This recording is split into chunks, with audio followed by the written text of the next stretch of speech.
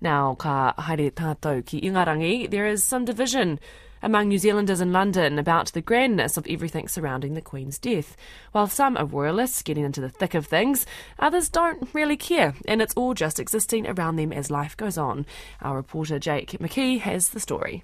Colin Chin has been standing in the line for more than 2 hours to see the Queen lying in state. Keeping himself occupied listening to the radio through headphones, he doesn't know how much longer the wait will be. Maybe 2 hours, likely more. There's a little bit of history in the making, and so I've got the day off today, so I thought, why not? And here I am.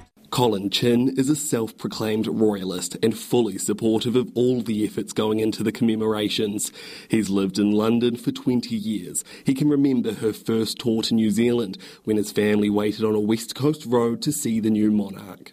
I think back to the first time in 1954 when I was in Hokitika, and we had a farm just outside Hokitika, and the great occasion then, she visited and drove past our farm. However, there are others like Oliver Simon, who says younger generations are more attuned than others to some of the historical negative impacts of the monarchy through colonisation. A lot of my friends have similar opinions and views to me, especially my British friends. Like, they understand the impact the monarchy has had.